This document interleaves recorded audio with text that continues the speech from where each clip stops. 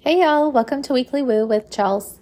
I'm Chels Holmes, an intuitive astrologer and tarot reader offering readings, classes, events, and more with this woo-woo stuff. Each week on this podcast, I'll give you a rundown of the astrological energies for the week ahead and some ideas on how you can work with them. Okay, so on Sunday, we have the moon in Aries most of the day, giving us some energy to get things done, especially as Mars is still in a loose trine with Jupiter and the sun is now in a square to Jupiter. The sun square to Jupiter on Sunday can give us a boost to what we're focusing on right now. It's generally a beneficial transit. It can also just make things blow up in a big way, especially with the moon also in a fire sign. Pay attention to your excitement and passions and what you're being shown about how you can best navigate it. There's also the possibility that things will get a bit heated, as passion can turn to dramatic pretty easily with a Leo sun and with Jupiter involved. We are going to get a void moon for a few hours late at night on Sunday before the moon moves into Taurus for Monday and Tuesday.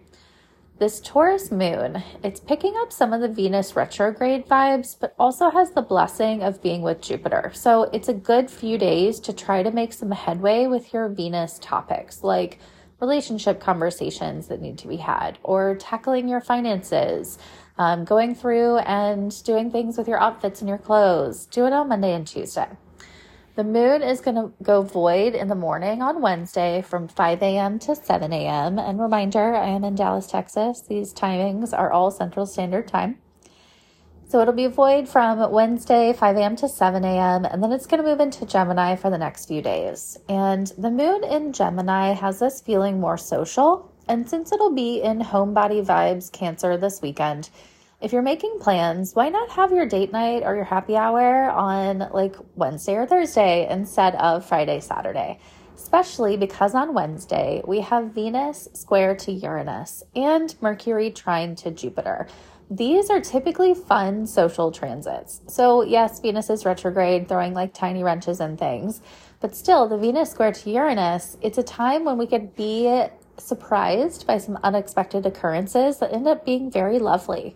I will say be mindful before making any sudden big changes to things like your appearance or the way that you budget and spend money. With the Mercury trine to Jupiter, this is a great day to meet new people, do things a little bit differently from your normal routine.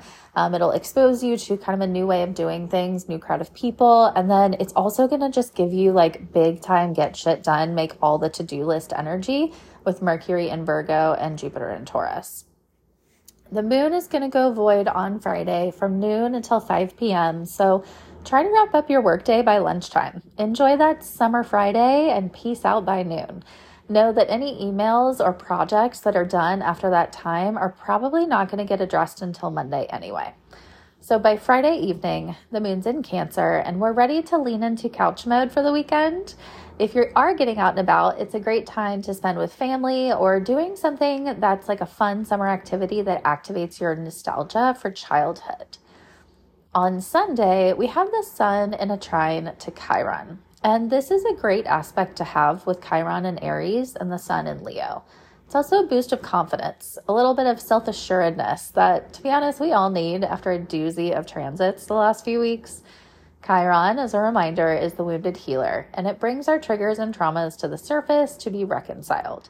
The sun as our ego, our sense of self, our drive. So these two things come together in a trine, and we're more able to see clearly our own self-worth in a positive way and how far we've come with some of the topics that typically trip us up.